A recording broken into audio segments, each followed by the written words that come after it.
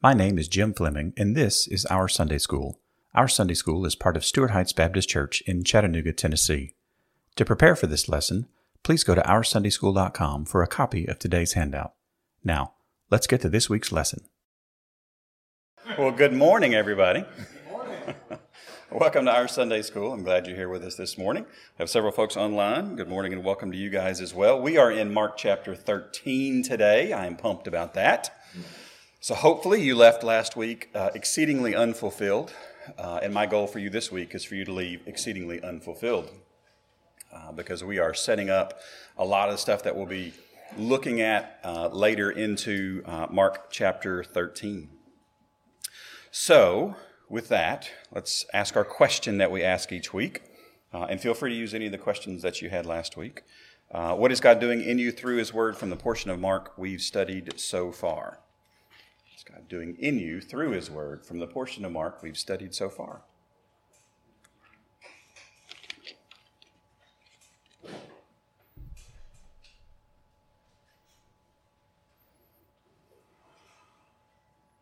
I forgot I have to check my Facebook comment. I have finally had this set up where I can see the Facebook comments easily. So I just have to remember to look at it. That's the challenge.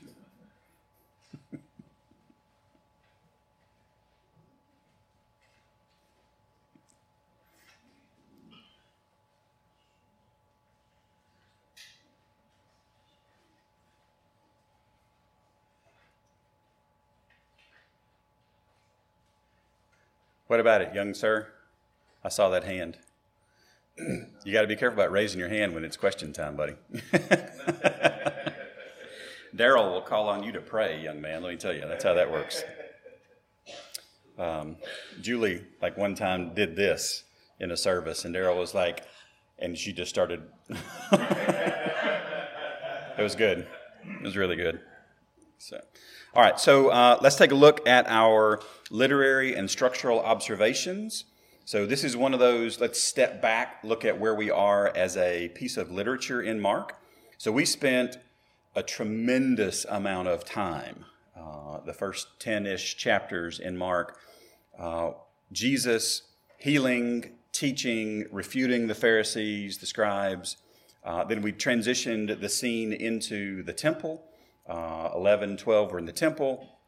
And now, is there a scene change? And with that much set up, the answer is got to be yes, right? Yes, there is a scene change. So we are exiting the temple, but not far. So we'll talk about a little of the geography as we look at this today as well. But we are going to move out. And I don't know how many of you guys are into storytelling and movies and story arcs and meta-narratives and all these types of things, but most movies have 3 acts in them. Not like an act in a Shakespearean play, there's some problem that's introduced, the problem gets really, really big, and then there's some type of a resolution point, right? The 3 big acts in a movie.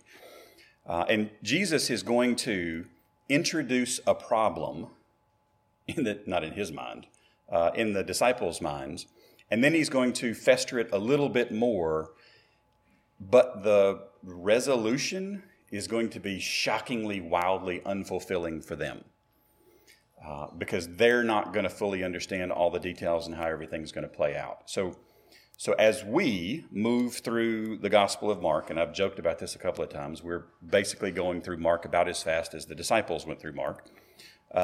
As we go through Mark, it's okay for us to experience some of that. Wait, what did he, what? So just be aware of some of that, all right? Remember the live bird. We're going to hold this like we would hold a live bird, not that we would strangle it and not that we would let it fly away. So let's read Mark chapter 13, and we will start here in a minute with looking at verse 1. So Mark chapter 13. And as he came out of the temple, scene change, one of his disciples said to him, "Look, teacher, what wonderful stones and what wonderful buildings." And Jesus said to him, "Do you see these great buildings? There will not be here left one stone upon another that will not be thrown down." And as he sat on the Mount of Olives opposite the temple, Peter and James and John and Andrew asked him privately, "Tell us, when will these things be, and what will be the sign when all the things are about to be accomplished?" And Jesus began to say to them, "See that no one leads you astray. Many will come in my name, saying, 'I am he,' and they will lead many astray. And when you hear of wars and rumors of wars, do not be alarmed. This must take place, but the end is not yet. For nation will rise against nation, and kingdom against kingdom. There will be earthquakes in various places. There will be famines. These are but the beginning of the birth pains. But be on your guard, for they will deliver you over to councils, and you will be beaten in synagogues, and you will stand before governors and kings for my sake, to bear witness before them. And the gospel must first be proclaimed to all nations. And when they bring you to trial and deliver you over, do not be anxious beforehand about what you are to say, but say whatever is given you in that hour. For it is not you who speak, but the Holy Spirit. And brother will deliver brother over to death, and the father his child, and children will rise against parents and have them put to death. And you will be hated by all for my name's sake. But the one who endures to the end will be saved. But when you see the abomination of desolation standing where he ought not to be, let the reader understand, then let those who are in Judea flee to the mountains. Let the one who is on the housetop not go down, nor enter his house to take anything out. And let the one who is in the field not turn back to take his cloak. And alas, for women who are pregnant and for those who are nursing infants in those days. Pray that it may not happen in winter. For in those days there will be such tribulation as not been from the beginning of the creation that God created until now, and never will be. And if the Lord had not cut short the days, no human being would be saved. But for the sake of the elect, whom he chose, he shortened the days.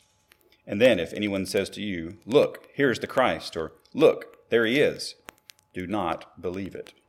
For false Christs and false prophets will arise and perform signs and wonders to lead astray, if possible, the elect. But be on guard. I have told you all things beforehand. But in those days, after the tribulation, the sun will be darkened, the moon will not give its light, and the stars will be falling from heaven, and the powers in the heavens will be shaken. And then they will see the Son of Man coming in clouds with great power and glory.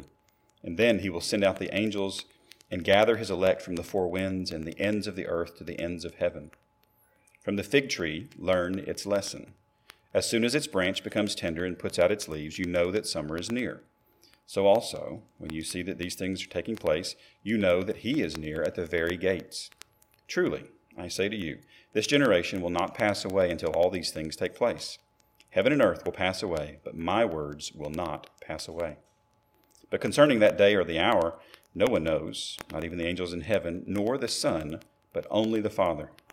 Be on guard, keep awake, for you do not know when the time will come. It's like a man going on a journey when he leaves home and puts his servants in charge, each with his work, and commands the doorkeeper to stay awake. Therefore, stay awake, for you do not know when the master of the house will come, in the evening, or at midnight, or when the rooster crows, or in the morning, lest he suddenly come and find you asleep. And what I say to you, I say to all, stay awake.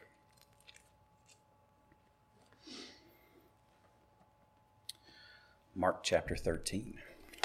So let's take a look at verse 1. If you got your handout, this is page 422. So, verse 1, and as he came out of the temple, who's he here, Ike? Jesus, that's exactly right. As Jesus came out of the temple, one of his disciples said to him, so are the disciples with him here when he comes out of the temple? Yes. All right. Why are the disciples with him when he leaves the temple? Because they're his disciples, yes. And disciples mean you follow really close the rabbi, right? There's this old phrase, may you be covered in the dust of your rabbi, that you be so close walking with him that you are covered in the dust that he's kicking up, right? So they're with him. So as he came out of the temple, one of his disciples said to him, so who said to him? What was the person's name? We don't know. So do we need to know? Nope. Did any of you in your reading last week, you're like, who is that? Did that cross any of your minds? This is the kind of stuff that, I hate this, it does. It bugs me about Mark. Luke would have been, it was this person, and this was his genealogy, right? Just here's all the detail. This is the color shirt he had on that week, Z. I'm like, we're going to get all of it. Mark's like, there was somebody, right? There was one of them. Was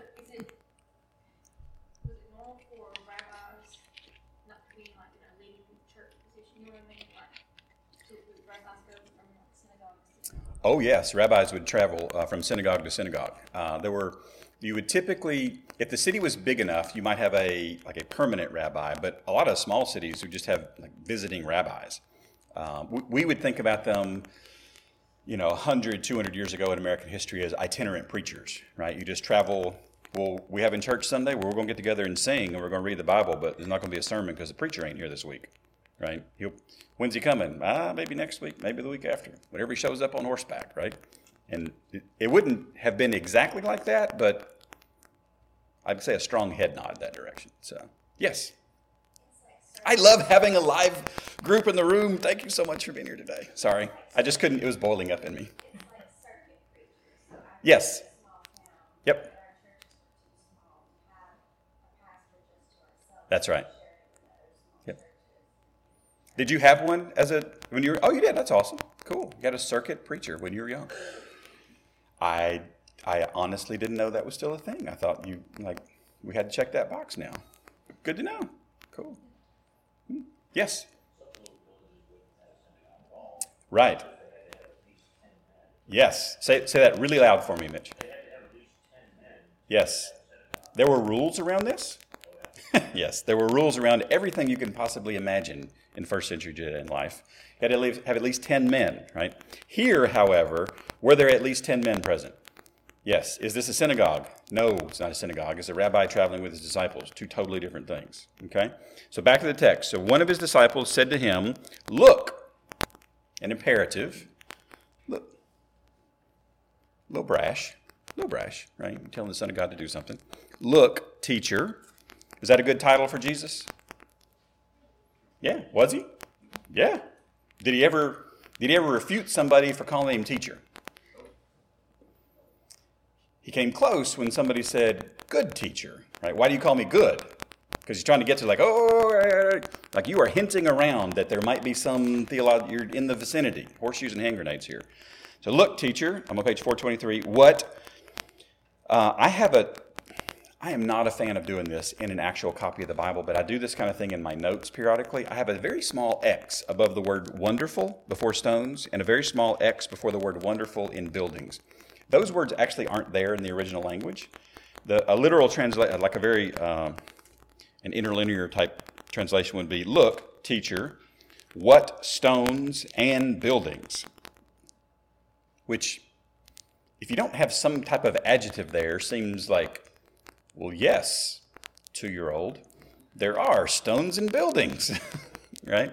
But the sense here is like, wow, there's this sense of awe. So ESV and many other translations will add some words to help us kind of fill in the gaps here. So what stones and buildings? So do stones show up anywhere in the gospel? Seriously. Yes. There's a big one at the end of the story. Do stones show up anywhere else in the gospel? Yes. Right? Is there a name that pops up in your head? Cornerstone? Is there a name, though, like a person's name? Stephen? Is that in the Gospels? No, not in the Gospels. What about the Gospels? Peter, yes. Little rock, right? Yeah, so there's some references here in and around. If you look at, just like turn one page over in your Bible, but we are coming back here, Daniel. So Mark chapter 12, verse 10, have you not read the scripture? The stone that the builders rejected has become the cornerstone. This was the Lord's doing. It is marvelous in our eyes. So who is Jesus saying that to? Who is Jesus saying verses chapter 12, verse 10 and 11 to? Who's the audience? Were you there? No. So it wasn't us then, was it? But we can learn from it, right? We can learn from it. So no and yes. I'll give you that as an answer, all right? Chief priests and the scribes in the temple, right? Who else was there? Say it louder. The disciples were there. Jesus has just hours before talked about the stone that the builders rejected has become the cornerstone. Later that day or the next day, look, teacher, stones and buildings. Does this question imply they understood what Jesus was talking about? If they are enamored with the physical, no, not at all, right? There's a reason Mark sequences these things this way. I've just talked about that the cornerstone, which should have made them go, the cornerstone? Ooh, that seems really important. Let's ask more questions. Nope. Pretty buildings. Right? All right, so the Landers have just returned from a whirlwind tour of the United States. Welcome back. I'm glad you're back. Several years ago, we took our family to one of the places that you guys went to, which, shocker, was not a campsite. All right? Walking from the parking lot to this building is about as much outside time as I want. So, I have checked that box for today. We took our family to Washington, D.C., and my kids had never been. I don't think, she'll comment here in a second. Tell me if you've been before, Jules. But I had been to Washington, D.C., 4 or 5 times before. And you go multiple times, you're like, oh, I don't remember seeing that before. It's kind of cool. Yeah. But the first time that you go, there's a couple things you're really enamored with. And one of them is the building materials. And in my mind, if I was the building planner and I was in charge of architectural design in Washington, D.C., I feel like one of their philosophies was, what should we make this? Marble! We should make it out of marble! Just absolutely, we got so much marble, it's ridiculous. It's everywhere. It's so ubiquitous that you almost begin to look past it at some point because there's just so much of it. But in first century Judea, every building did not look like what they just left. So let's pull up a map here for just a second. I know I'm a little bit ahead here, Dave. I want to show you where they were.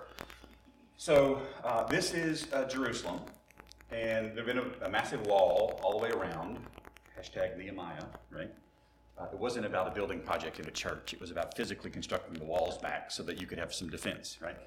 So they come out of the city, and they go to the Mount of Olives, which is on this side. So we're going to get there in verse 3.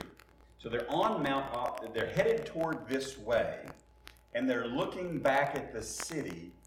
What would they have seen? The temple, the high point, the gleaming structure, the impressive, most unbelievable piece of architecture any of them had ever seen in their entire lives. It's actually not a horrible statement. Stones and buildings. Yeah, it was a big deal. Literally, it was a big deal. What was the background of some of Jesus' disciples? You remember? Fishermen, yes. Are fishermen highly acquainted with high-level architecture? Not unless you have a really odd fisherman, right? This is not what you would expect out of a fisherman, okay? All right. So let's go back to the slide before that real quick. We'll go to another one in here in just a minute. All right, so stones and buildings, right? Ta-da! Verse 2. And Jesus said to him, do you see these great buildings? So these is a demonstrative pronoun and it's plural. So this is he very likely would have been pointing here to call out very specific buildings that he's referring to, which would have been obviously very easily examples of the temple compound. There will not be left here. All right. So, Jessica, can you read me what your translation of the Bible says for the there will not be left here? Cool. How many times does the word not show up? Just once. You know how many times it shows up in the Greek? Twice. And what happens when we have 2 nots in a row? It's like not. It's really strong emphasized. If I tell you I do not want you to leave this room in English, then what do I want you to do? Some of you are like, it's too early. Right. Yeah, so they negate each other. In Greek, you double down on this. It's more emphasis. So there will not be left here one stone, singular, upon, actually the Greek word is stone. It's stone upon stone. Another, not, be thrown down. I can't make this definitive statement, but Jesus does not use a double no in very many sentences. Like, this is the only one that I recall in the book of Mark. Like, where he's going to say no about a very similar concept twice for emphasis. This is about as strong as you can write in Greek as far as emphasizing something. So he will not be thrown down. And this word means to loosen or to demolish. So let's go back to that next slide, Dave. So they come out of the city. They're looking back at the temple. It's the biggest, most grand thing they've ever seen. And Jesus says there's not going to be a stone on stone left standing. Like, whoa. So Ike, question for you. You remember Washington, D.C.? Yes. Were the buildings big? Huge. Was President Lincoln massive or what? Yes. I remember the first time I saw President Lincoln in the memorial and thinking, there's not a book big enough to show me how big this physical statue, like it's ginormous. It's ginormous, right? Imagine what it would take to take every one of the stones that built that and take them apart. It would be yes, it would. A pallet like Mount Everest of marble. That was awesome. You never know what kids are going to do when you ask them a question. So, Ike, you're brilliant. That's exactly right, buddy. So think about, I've just been exposed to something that is massive, that's incredible, that's beautiful, and my rabbi is telling me it's going to be rubble. So would that spark interest in asking some follow-up questions? Yes, absolutely. Jesus knows exactly what he's doing. He's turning up the temperature with the scribes and the chief priests and the Pharisees and the Herodians, and he's also doing the same with the disciples. Right? So I don't know if you've noticed that he is engaging them more in, let's get more and more interested about the future very intentionally. So it's not just the leaders. So then verse 3, and as he sat down on the Mount of Olives. All right, let's go to the next slide here, Dave. So he sits down on the Mount of Olives. So this is the temple. So this is the aerial view now, looking straight down. This is not what it looks like today, by the way. So you got the temple structure here. Here's the wall around Jerusalem. Mount of Olives is over here. So he's sitting down on the Mount of Olives. Would very likely have been this side. So he can see, they can all see, and what would very likely be in their immediate front of mind is the temple structure. Now, pop quiz. What's sitting on the Temple Mount right now? Say it louder. Dome of the Rock, which is a what? Islamic mosque. That's exactly right. That will not always be there. I feel very, very confident in saying that will not always be there. There will be a day when something else is put there. So we should hold things lightly. Just hold things very lightly. Even things that look well guarded and fortified and defended and no, careful. So here's the setting. They've got the temple in front of them while Jesus is about to talk about what is coming next. All right? So this is where we physically are. All right, next slide, Dave. So as he sat at the Mount of Olives, opposite the temple, so wonder of wonders, the text actually tells us this, but sometimes it's nice to, like, oh, no, when we say opposite, like it's staring them in the face, opposite. Opposite the temple, Peter and James and John, which are the three guys you would expect. But wait, there's more. And Andrew. What's Andrew doing here? Andrew's not included in the inner circle of three. What's that about? All right, so we've got two pairs of brothers. So who are the pairs of brothers in the Peter, Andrew, James, and John? Peter, James, John, and Andrew, sorry. I'll give you a hint. It's an open book, and it's found in chapter 1. Unless you know, James and John, and Peter and Andrew. That's right. Now, Does order matter in the Bible? Great answer. Usually it does. Yes, usually it does. When you have a list of the apostles, who is always listed first? Peter's always listed first. Who is always listed last? Iscariot. Yes, that's exactly right. Because there was kind of two of them, and one of them, like not me. It was Iscariot, right? Like, not me. Okay? I feel so bad for the guy. Like, how, I have a dear friend who actually came to church with us 15, 20 years ago, named his daughter Isis. Like a hot minute right before like, ooh, It was a really pretty name. I was like, oh, that's gorgeous. Like, that's amazing. I remember the first time I saw a news clip about ISIS, I was like, oh, that's bad. It's unfortunate, right? So Peter, Andrew, James, I can't even say them. Like, you know how hard this is to read chapter 13, this verse.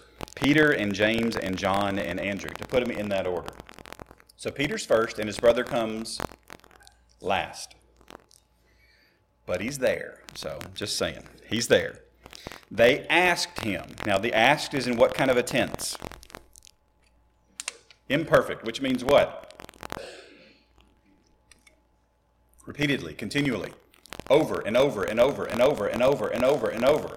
He didn't just stoke a little interest in this. He stoked a lot of interest in this. They asked him repeatedly, privately. All right. Now, I have warned our class, I cannot tell you how many times, about not guessing. And I sort of kind of want to guess here for just a second. So those of you that are teachers, give me some reasons why a student would ask you something privately and not in front of the entire group. They don't want to look stupid, right? What else? Fear. That's exactly right. There's a lot of fear. Like, some of you have intense, like, this would be the worst thing ever for you to raise your hand and go, I'm going to speak out loud in front of this group right now. Daniel, I love you, man. You will, like, yes, bring it. They think it's a dumb question, right? Yeah, very good, very good. What else? Might go off on a rabbit trail. What? A rabbit trail? Yes, it might lose the topic a little bit here. Yeah, lots of reasons of why this would be asked privately. Does the text tell us why this is asked privately? Not really. Yeah, but they asked him privately. So these four, now, if you've got a group of 12 guys following you, and 4 of them go to the leader, is this kind of obvious? I think this is not a, like, ooh, let's go over here and hide. No. A third of the group goes and asks him this question over and over and over and over and over again. So I just want you to get the scene of what's going on. They asked him privately, when will these things be? Now, I want to show you something really beautiful, because they tell us what their theology is by the way that they've asked this question. Because they say, when will these things be? This is a future indicative, this things be. This is not a subjunctive. This is not a, when might this happen? No. We heard you. We understand that you know the future. When is this going to happen? And we are saying in our question, I believe that what you just said is true. A glimpse of understanding. This is good. We don't get a lot of these from the disciples as we go through the Gospels. And I would say, I hold the mirror up really close to my face. I don't see a lot of this in my own life of like, oh, I think I understand what God's saying right here. Right? So I love this beautiful little glimpse into that they actually believed Mark 13 too. So when will these things be? What will be the sign when all these things are about to be accomplished? All right, so I want to look at one more verb, and then we're going to come back and look at signs. The word for to be accomplished is passive, which means something is going to happen that's going to cause all of this to occur. So they understood that there was some type of a cause and effect. That was their ingoing approach. Like, oh, something has to happen, and then all this stuff is going to occur. So this is what they're looking for. And they would say, what's the trigger point? What's the first domino that's going to fall? What's the series of things? What's the whatever? Actually, they would say the singular, because if you look at the top of page 425, that word sign is singular. It is not plural. They were looking for the one thing.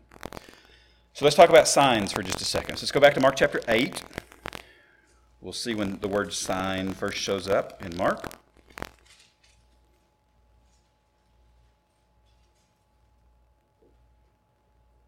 My glasses playing tricks on me. I thought I saw 8:1, and I was like, nope, that doesn't have anything to do with signs. There we go. All right, 8:11. 8:11. So the Pharisees came and began to argue with him, seeking from him a sign from heaven to test him. So first, right out of the bat, do we have a good association with the word sign or a not so good association with the word sign? Not so good. And verse 12, and he sighed deeply in his spirit and said, why does this generation seek a sign? Truly I say to you, no sign will be given to this generation. Now, this is an interesting verse if you compare it to what Jesus says in chapter 13. Because you could almost think that there is a contradiction. Don't go down that path. Come on. There is a contradiction because there's a contradiction in the way Jesus approached. The Pharisees were approaching Christ in a very adversarial way. Really? And They didn't like him? I know. Yeah. Challenge their power structure and their monetary system and their source of income and their popularity, right? And his disciples are coming to him, I would say earnestly, Yes. saying, tell us more. What did you just say? Like, what's going on with that? Yes. We need Yep. to go deeper. Yep. And in gentleness and in response to their earnestness, his response Is different. is different. Yes. Now, so let's I'm going to tease that out just a little bit. Did Jesus ever tell a parable with the intended purpose of some in the audience understanding and some in the audience not understanding? Yes, only every time. That's exactly right. Yeah, he regularly, on purpose, said things that some people would not understand.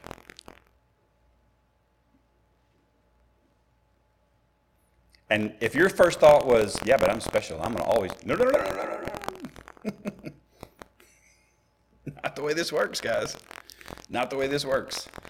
Yeah, the audience matters as we look at how Jesus engages and responds in what he says. Now, look at Mark 13:22. Mark 13:22. Next time after this one in Mark 13:4. Mark 13:22. False Christs and false prophets will arise. That's a future indicative if you're keeping track at home. And perform signs and wonders. So are signs always associated with righteous living and activity? No, not at all. Okay, so all right, let's hang on. Let's go to the end of the book, Mark 16.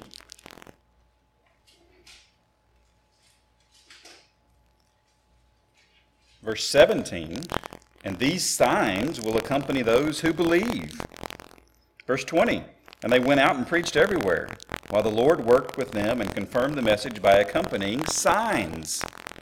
So are sometimes signs associated with people who do believe and are doing righteous things? Yes.